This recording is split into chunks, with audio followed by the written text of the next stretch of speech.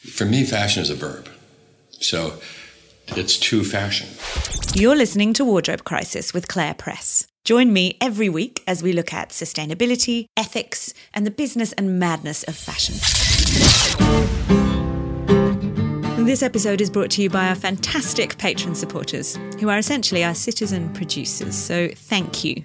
Your contribution paid this week's guest host and made it possible for us to make the show. So huge thanks. And it's particularly amazing because this week's episode is so nice. It is pure joy from start to finish. If we learn from the trees and the way they work together, if we learn from the bees and how they plan for the future, we can make the world a whole lot better. These are the words of Nadala Barker, your guest host, made up as she went along singing to her garden. I met Nadala at an event in January. It was the first in-person thing I'd been to in many months, and it was amazing, put on by the Australian fashion label Spell and the Climate Council. And you'll know all about those guys from sponsorship of our last series. Anyway, Nadala was a guest, and after dinner she'd been invited to sing. And honestly, she was just electric. From the first note, I was just transfixed by her energy, her voice, her words, everything. So afterwards, I ran up to her and persuaded her to join the Pass the Mic series. Even though it was all planned already and all done, I just had this really strong instinct that it would be worth it. You have to sing, I told Nadala. Can we make that work? Well, she told me, every morning I sing to my plants. You what? I said. I welcome them, she told me. I thank them. So I asked her, do they talk back? Do they appreciate it? She just looked at me like, of course. We all know plants talk. You're going to hear Nadala sing live to her garden, to the bees, to the trees and the worms, followed by a highly energising and utterly delightful conversation with another Australian plant enthusiast in the form of regenerative organic farmer Kobe Bloom. Kobe's also a forager, a weed lover, and a fan of the wild garden, and they recorded this in person in Byron Bay. I was thinking about how when I started this podcast, I was absolutely obsessed with, and remain so, being original and first. I feel like if you're going to make work, it has to be original. You want to be putting something out there that people haven't discovered before. And I think this exemplifies that in kind of a beautiful way. We've had loads of big names on this show who've never done a podcast before, but this might be someone you've never come across before, Nadala. And yet, it's just as unique and special. She's never sung on a podcast before. She's never hosted a podcast before. And maybe you've never heard her work before, but I'm sure that if this is your first introduction to Nadala, it will not be your last. She's a superstar in the making, and her first EP lands in April. Find her on Instagram at Nadala Barker, Nidala. Find Kobe at Wilder Way. And you can find us and all the show notes and links, as usual, on thewardrobecrisis.com. Enjoy. Hello and welcome to this special edition episode of Wardrobe Crisis. My name is Nadala Barker and I'll be your host today. Before we begin, I want to pay my respects to the Bundjalung people, the traditional owners of the land on which we are recording this podcast, as well as all the other custodians, past, present and future, Indigenous and non-Indigenous, in Australia and overseas. I want to say thank you to all those who have cared for our land, to those who continue to do so, and welcome to those who are still learning. I'm a musician, a gardener, and Aboriginal Australian from the Djugun people of the Kimberley.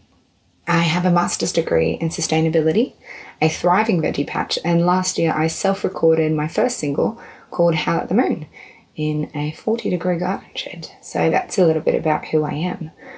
Most of all, I am thrilled that I have been given this opportunity to share with you a little bit of the magic that drives this certainty I have that our planet is going to get better.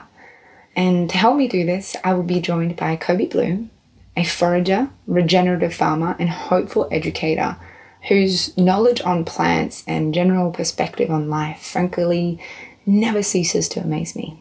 But before she joins us, I want to take you with me to do something a little bit different. Some of you may know that it is custom for Aboriginal Australians to welcome and acknowledge each other before we begin anything. I've taken this tradition and I've given it a spin of my own. Every morning, I go out into my garden and I improvise a song for all my plants and for the insects and all the living things that I share this space with. I ask them to come and meet me in this place that we share and to help me create, to help me find solutions. And today I want to bring you with me.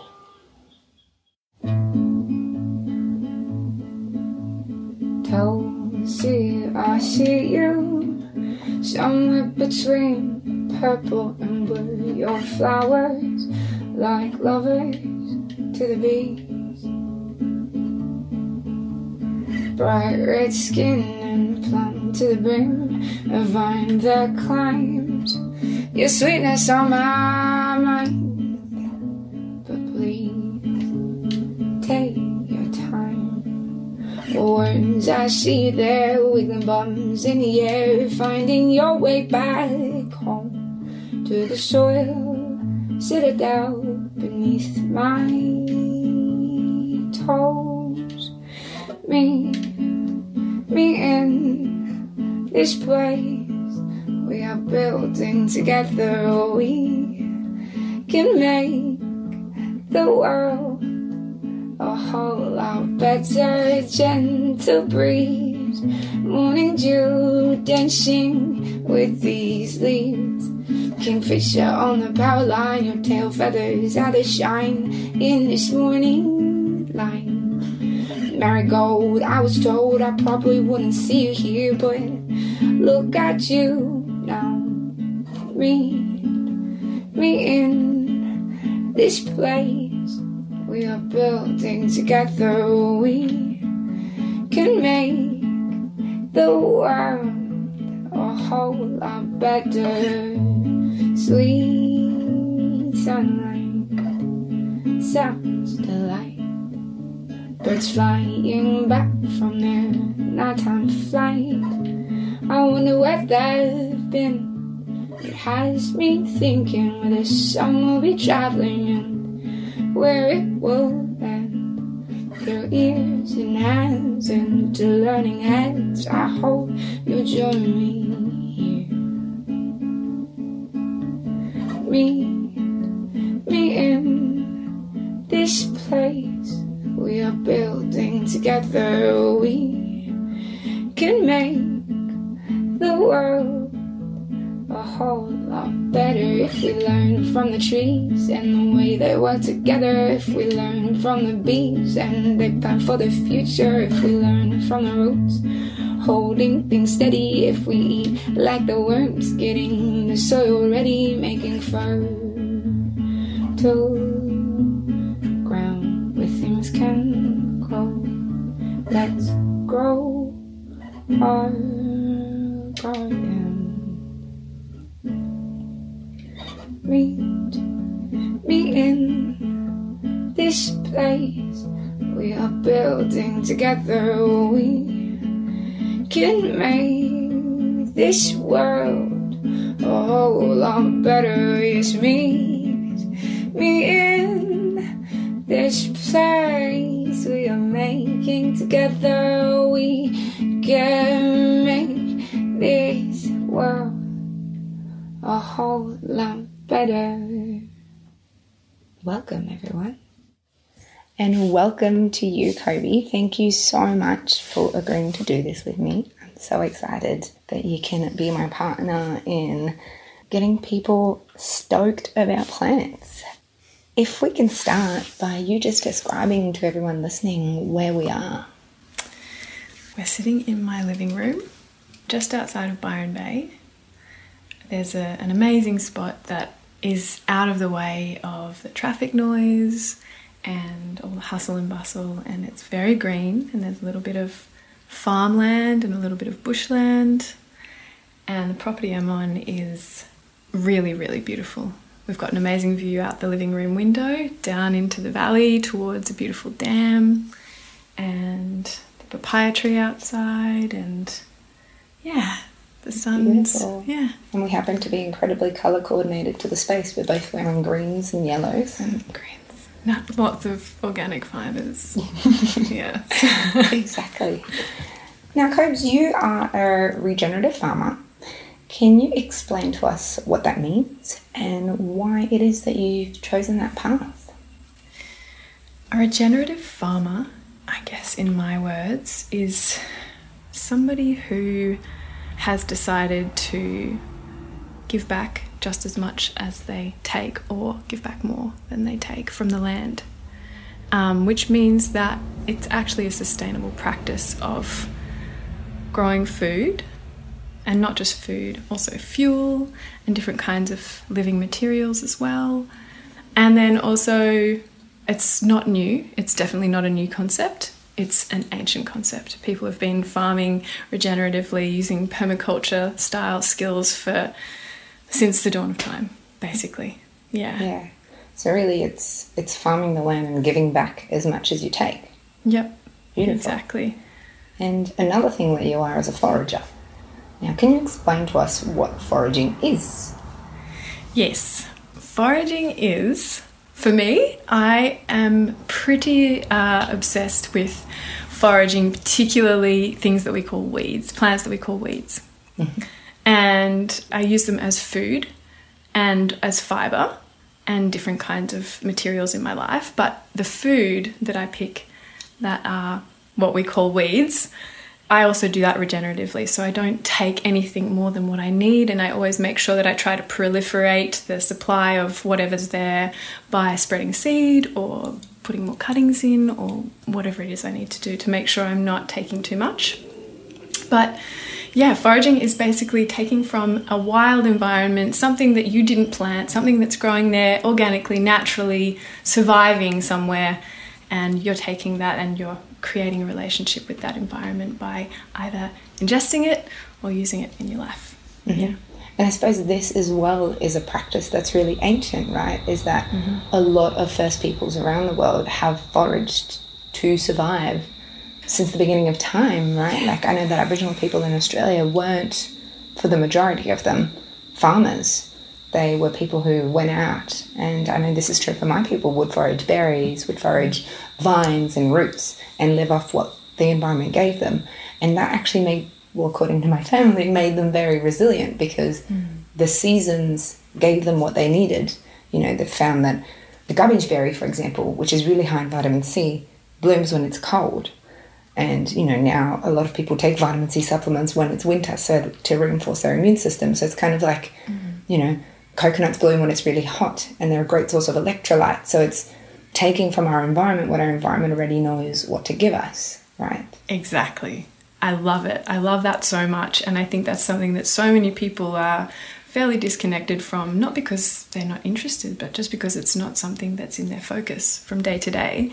And yeah, basically the wild food that's growing around us is providing us with it's providing us with the food or the nourishment that we need at exactly that time of year from that particular ecosystem. So if it's growing in my backyard, then it's adapted to the weather that happens here, and you know, whether it's the rainfall or the different types of pollens in the air or the different types of nutrients in the soil, and essentially you're ingesting that and you're creating your own microbiome as well, and you're also increasing your immune system for that particular area at that particular time of year. And is foraging just for plants? Can you forage other things? So this is particularly appropriate for this channel. Thank you so much for having me, by the way. I'm really stoked to be here. Yeah, not just for plants. The way I see myself as a forager, I've been foraging forever, I suppose. Foraging plants forever. I used to forage as a child. My mum encouraged that. And my mum is also a permaculture design consultant and a teacher as well. So that's also where I learnt regenerative farming. But I also, as a child, used to find other things like clothes in op shops and garage sales. And I've done that forever, as long as I can remember. Going to all sorts of markets and things and collecting clothes and finding things that were so unique and so interesting and that had been loved already and had a story, and they had this quality that it was something that I just couldn't quite find in a store from something that was new and made. So forager as well in my fashion life, and in my furniture. I go to all sorts of garage sales and op shops, and then I also find things on the side of the road, and but I really enjoy beautiful things that have a bit of soul. So And now, if we kind of jump through this comparison of, you know, these things that you find and these clothes that you forage have something more than, you know, what you could buy at a shop. Is that true for weeds as well in nature? Absolutely. Yes, it's so true. Weeds are like the survivors.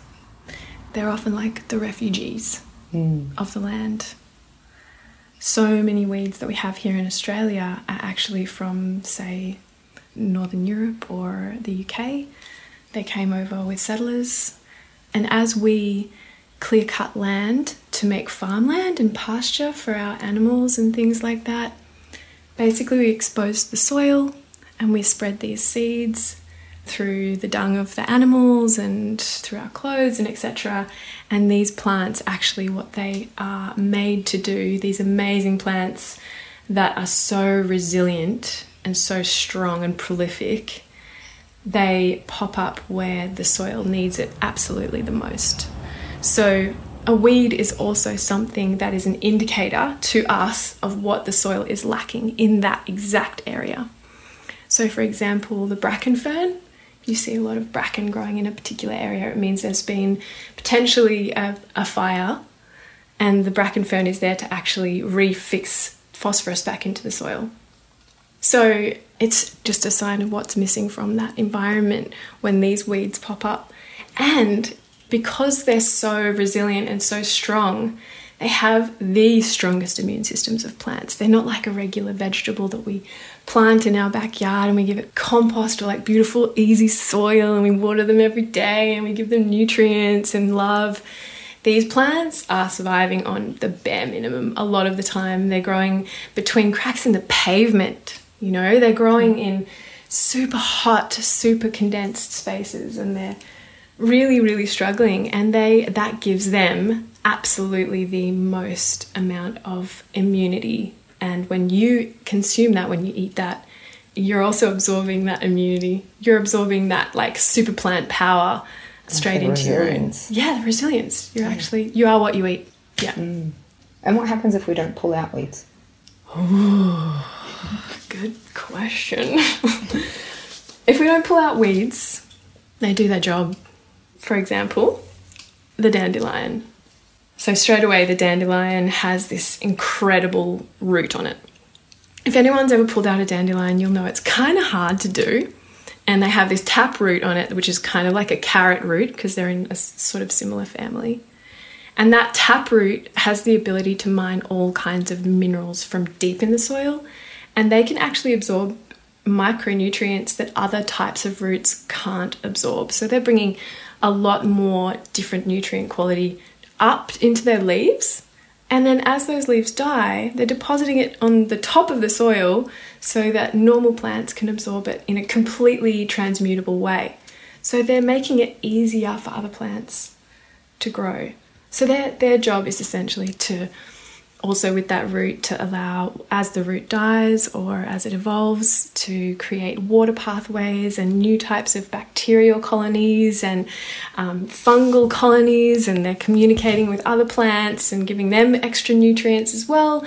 There's literally so many functions to weeds that survive in really challenging environments. Yeah, so if we don't pull them out, they're actually just doing their job.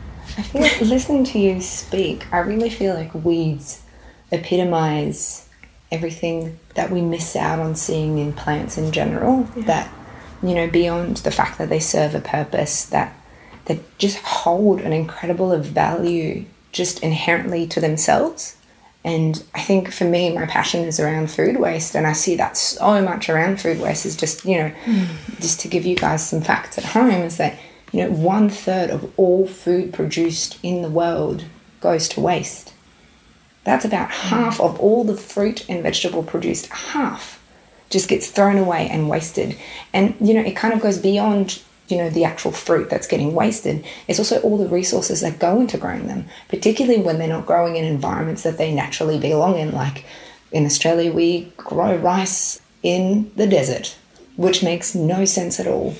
And, you know, just to give you guys some more perspective, like one burger is the equivalent in water of a 90-minute shower. And so it's more than just, you know, you're throwing away food that's not good. You're wasting not just the burger, but all the resources that have gone into making it. And then, you know, if we can kind of expand that even further, it's that it doesn't just end when we throw away the burger. It's also what happens afterwards. And I think an important point to make is just that we often associate, you know, particularly with food waste, that it looks the same as if you were to throw an apple core out your window into the ground. And then that's kind of how things would decompose in landfill when we throw them out. But that's not actually the truth.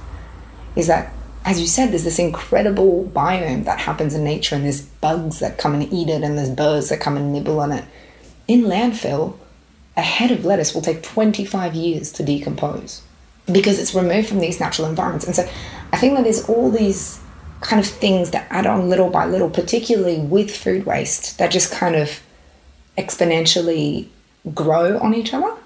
And as part of my research during my master's, I did this experiment called the pineapple experiment, which you're familiar with, Cody, because I have spoken to you about this many times, and it's one of the basis of our friendships. But for all you guys at home who haven't necessarily heard of my famous pineapple experiment, which me and my 3 examiners read, is I asked a whole group of people to pick on a spectrum of pictures of pineapples when they would stop eating it. And so it went from 1 to 10. The first one was, you know, a crisp, brand new pineapple, and the last had mold on it. And I would ask people to rate, whereabouts would you stop eating it? And people would generally fall around the 4 to 6 mark. That was my biggest group. I would then tell them the magical stories of pineapples. Now, pineapples are incredible plants, and for anyone listening who has a little bit of spare time, go and Google pineapples. They are some of the most incredible plants that exist, in my humble opinion. And I would just sit them down and talk to them about these pineapples for 10 minutes. And at the end of the 10 minutes, I'd ask them to look at the same pictures and rate them again. When would you stop eating them?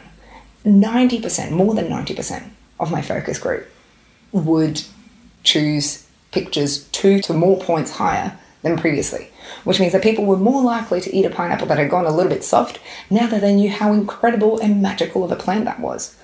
Now, I know how that makes me feel, and I'm sure you guys can hear it in the tone of my voice. How does this speak to you, Cody? Oh, man. I love the research that you did. I love that your thesis was on these beautiful, magical things to do with nature. And by the way, Nini and I know each other because she and I worked together. She came and showed up with her beautifulness, and we worked in a beautiful garden together. And she brought so much into my life, just generally been into the garden, and I was able to share a sense of wonder with you as well. And we really it was a beautiful environment. It was really inspiring. So anyway, back to the question. How does that resonate with me? I have this deep sense of how important this conversation is that we're having right now.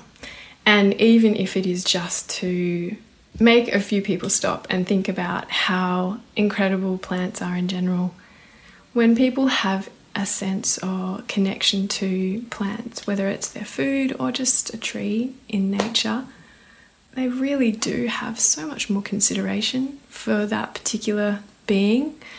They have more consideration as to where they buy it, or how much of it they eat, like you said, or what they do when they're disposing of it, or even how much time and energy they invest in making sure that they are contributing to the betterment of plants in general.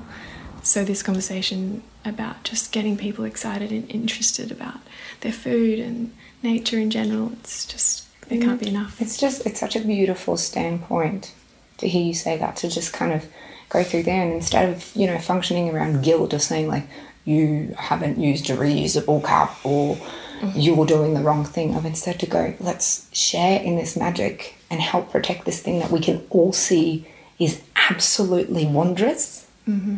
And I suppose my question to you would then be, is there a link between, this hidden magic of plants and climate change? It's such a big question, and the answer is definitely yes. And we will post a link to a TED Talk, a particular TED Talk that I can sort of link this information to from the podcast. But there are some incredible scientists that have done studies on the way that trees and plants communicate in general with each other. And for example, in old growth forests and in forests in general, where there was a stand of different kinds of trees, when there was too much carbon in the atmosphere around them, or when there wasn't enough water, or when there wasn't enough of a particular nutrient or sunlight even, plants underneath the soil, they were communicating and sharing their nutrients and even taking away from other plants if they had too much of a particular toxic matter as well. Not just through their roots touching, but through a whole network of fungi that lives under the soil. So this incredible network of fungi and bacteria that it all works together, like it needs to be there for plants to be able to communicate.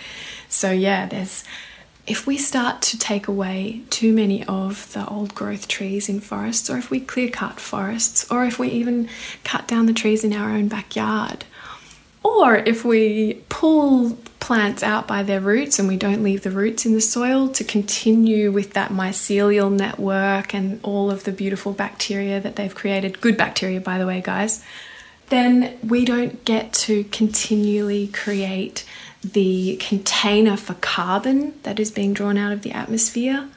And we also don't get to create the container for water retention in the soil, and that water retention being like actually how much water is released back into the atmosphere, and gases like methane and obviously carbon dioxide being released back into the atmosphere because our soils aren't healthy when we take plants away from the soil. And I'm talking even one little bit of bare soil, you won't have that life that the soil needs underneath if you have it bare on top until, sometimes even meters below the soil, and because it's become a compacted and anaerobic environment, which means there's no life there. There's no life in that, so there can't be the fungi or the bacteria. And yeah, it goes on, and there's so much amazing information out there. Yeah, so the magic of plants. And so it seems to me what you were saying at the beginning there is that plants talk to each other. Yeah, girl. We have a yeah girl. My follow-up question is, can they talk to us, and why do we talk to them? Because obviously I sing to my plants quite regularly. Yeah, obviously. Yeah. Can plants talk? Yes, plants do communicate with each other, and they communicate with things like how our body communicates with our brain, like neurotransmitters. You can imagine sort of the network of nerves through our nervous system. That's kind of similar to the way, and our nerves are transmitting all of these messages to our brain and different parts of our body, our skin, everything. So exactly the same if you can imagine beneath the soil, all of those amazing sort of pathways of fungi and the bacteria that's down there, like in our microbiome, in our gut. It is all talking to each other. They're trading nutrients. So the bacteria under the soil are trading sugars from the tree with different types of unlocked nutrients like minerals from the soil. So there's like this totally symbiotic relationship happening just like us with our gut bacteria. If we don't have a thriving gut flora inside of us, then we can't actually absorb so many of the nutrients, the micronutrients in our food. And that's because the bacteria in our gut is transferring the nutrients through our vascular system. We actually need them to transfer it, which is like just such amazing science. There's so much amazing science out there like that. So there's so much communication, and it's just everywhere around us. And yes, we can talk to plants as well. And they can talk to us. And why would we? Well, because actually, for example, we'd all be dead without plants. Dead. And things like oxygen are imperative to the human species and every living species on the planet. And things like nutrients in our food. So food is medicine. Food is our medicine. And so if we start having conversations, whether they're verbal or energetic, with plants, for example, if you sit with a tree and you're breathing out, you can imagine that tree is breathing out at the same time, but you're breathing out carbon dioxide And the tree is breathing out oxygen. And the tree is breathing in your carbon dioxide and you're breathing in its oxygen. So you're doing an exchange of sorts that is like such a beautiful dance. It's such a beautiful symbiotic experience. We literally would not be alive without plants. So that's one way of communicating with them. And for example, with vegetables or plants that we eat, if you're anywhere near your food source, if you can grow your own vegetables, even if it's a lettuce or a parsley plant in your own backyard, you can sit anywhere near it and breathe. And plants have this amazing ability to read your breath. So they can read things like if you're unwell, and they can then create, and they do, then create nutrients that are specifically tailored for your own particular ailment, whether you have a cold or a flu or all sorts of things. So plants that we eat, being able to grow them for ourselves is like quadrupling, and even like, I don't know, it's like 10 times, 20 times the nutrient value and the health value to a human being. And there's actually, where I'm from in the West Kimberley, if we were ever sick, my nana would always tell us like to just go and walk into the bush and just look at the plants, and one of them will tell you, eat me. And that was her way of saying like to find medicine in the environment around her. And I remember distinctly as a kid thinking like, well, that's a bit left of centre. I don't think I'll be doing that. I have a headache. I'm not going to go out in 40-degree Kimberley heat and walk around. But as I've grown more open to that idea, I've definitely seen that kind of happening. The other day I was walking back from my car and I had the most intense migraine, and without even realising it, by the time I got to my bed, I realised I had a sprig of rosemary in my hand, which is well known to, increase blood flow and particularly around the brain. And I thought, I'm quite certain that I didn't even do that consciously, and I wonder when that sort of thing entered my behaviour. But obviously this is it's our privilege because we get to be surrounded by our gardens. Both you and I have access to space. We have access to the knowledge of knowing how to grow these gardens. Can people in cities or people who might be going through lockdown at the moment, can they connect with nature? And if so, how do you do it?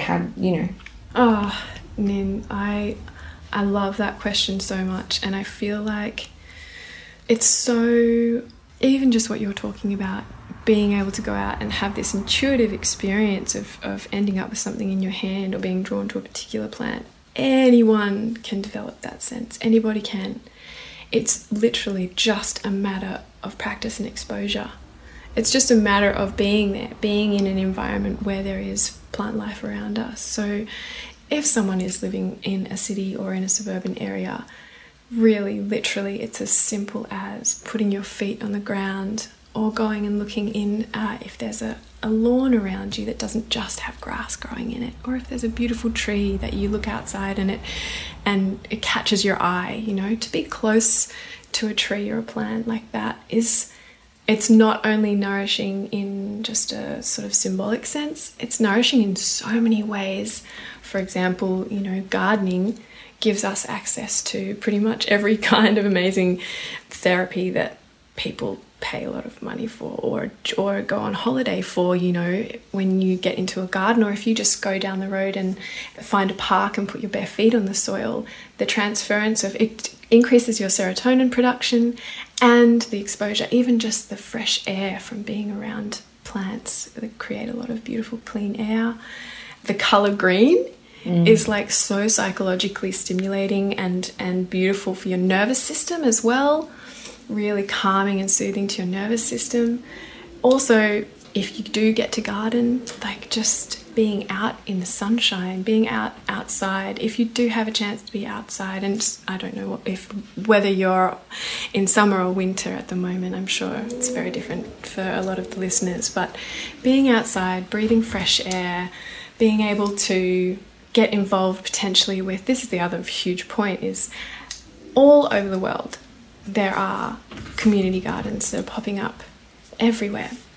Even with certain restrictions, you still can have access to community gardens as long as there's certain rules in place. And community gardens are one of the most abundant places for wellness and cultural growth and expansion in terms of your internal world and your external world. So when I say culture, I mean like you're culturing your own microbiome inside of your gut.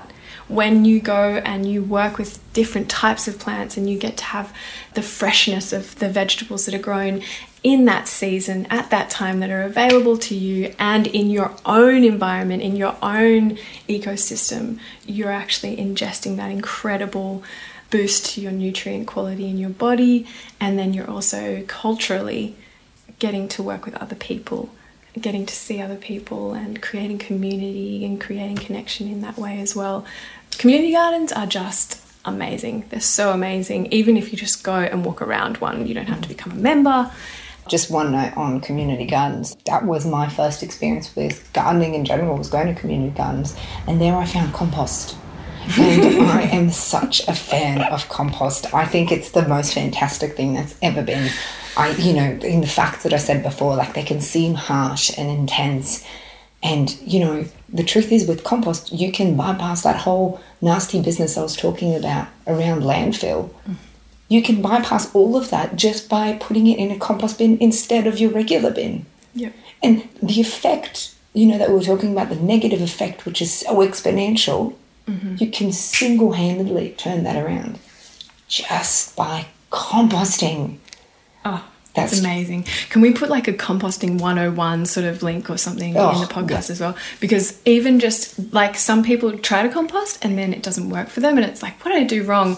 There are some really simple factors involved, like getting the carbon and nitrogen mixture balanced so that it doesn't become anaerobic, so that it's got lots of nice oxygen flowing through and life flowing through it.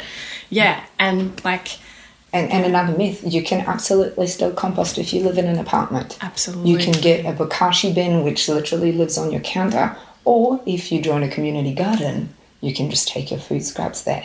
Exactly. But yes, please go on with farmers markets, because that's another amazing solution, right? To reconnecting with our food, to reconnecting with our environment.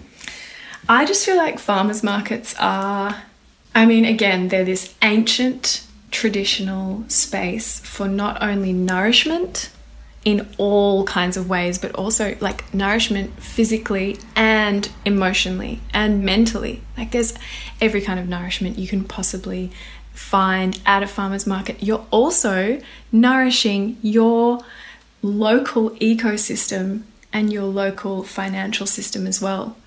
You're keeping finances within the hands of people, especially if you buy organic food.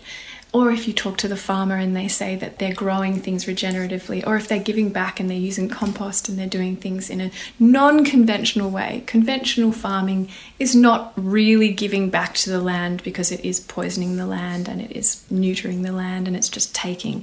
So when you are handing over your money to a farmer who is contributing and putting back into the soil and not just taking, you're voting for that to be the future. The more money that we can invest, the more of our attention we can invest back into our community and the local farmers in our community who are doing the right thing for the planet in general. And these people are not money hungry. They are doing it for the love, Nini, not for the money. Like, it is hard work and there's got to be a lot of passion in your veins to try and make a living from growing food. Yes. So not only are we nourishing ourselves and our families by buying beautiful, fresh, local, seasonal food from our ecosystem that's full of nutrients and that's got the beautiful microbiome that we need personally for where we're living, then we're also meeting the farmers, meeting the people in our community, we're connecting to friends, we're creating an environment of celebration of nature, essentially. And yeah, we're sharing as 100%. Well. And they can be the middleman. This is a big thing. Like if it's feeling like a huge leap for you to join a community garden and it's not your thing, go to a farmer's market because they're in the soil and they can talk to you about it and they can, introduce you to their world as well. And I really liked what you said about that it's your opportunity to vote. And that's the beautiful thing. And if you guys just have one thing to take away from today is that what you put on your plate, what you decide to spend your money on is voting. And you have an opportunity to do that 3 times a day. And to me, that's such a reassuring thought because even if you don't do the best job at breakfast, you have lunch. Yeah. And if you mess up lunch, you have dinner and you have tomorrow as well. Mm-hmm. And it's just about making little steps. And to remember that every time you make a choice that's better for the planet, you're edging everyone forward that little bit. And I suppose that's a nice note to end it on. But I'd just like to ask you, Kobe, to tell me, what is your favourite magical fact about plants?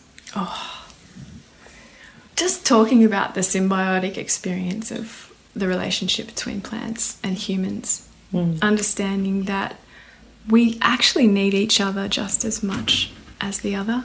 Plants need us, they do, and we need plants so much. We are so incredibly fortunate, even in the cities in Australia, for example, to be living amongst a fair bit of greenery. We really do need to start looking outside and looking into our own backyards and recognizing how important and how, man, these creatures, as trees and plants, they're really doing a lot for us. And we really, it'd just be such a beautiful, generous thing to start being grateful for that and showing it in the ways that we possibly can in our lives. Using our money as our vote is such a huge and powerful tool. Growing just a few things in your own backyard that are edible and spending a little bit of time learning about how much time and energy and love it does actually take to grow plants and connecting to where your food comes from. Speaking to a farmer, being curious, going outside and having a look around, and like maybe this is the perfect note to end this talk on, is just like the curiosity that I still have and the sense of wonder that a child has, for example, the sense of wonder that you and I can both still tap into. Whatever your imagination can conjure is probably what's happening in nature. Nature is so full of magic and wonder, and we are never going to be able to quantify that with science. And it's just a beautiful thing to be able to go and be nourished by that. And I really hope that people are a little bit inspired by this conversation to just have a look around and go out and feel it. Go out and feel it, babes. Go and do it. Well, thank you so much. This was awesome. And thank you so much to everyone at home for listening. And thank you to Wardrobe Crisis for having us on. Be curious about the plants because they're probably curious about you. I love you, Ninny. You're amazing. Thank you for listening to Wardrobe Crisis. You can find the show notes for each episode and read our magazine over on our website, www.thewardrobecrisis.com. And that's where you can also sign up for our free sustainable fashion newsletters. I hope you've enjoyed the show. I'd love you to help us spread the word. Tell a friend, share on social media, or leave us a rating and review in Apple Podcasts. It really helps new listeners find us on the app. You can get in touch with us on social media. The show is on Instagram at The Wardrobe Crisis, and I'm on there too, and on Twitter. I'm at Mrs. Press. Finally, if you'd like to support us financially, look for Wardrobe Crisis on Patreon. There's also a link in our Instagram. But for what you'd spend on a magazine each month, you can be part of the Wardrobe Crisis Patreon community, and you'll get exclusive podcast content, articles, and special access. My friends all feel that I'm carrying a still. We tell them all that they are wrong because I love you, because I love you, because I love you, because I love you, because I love you.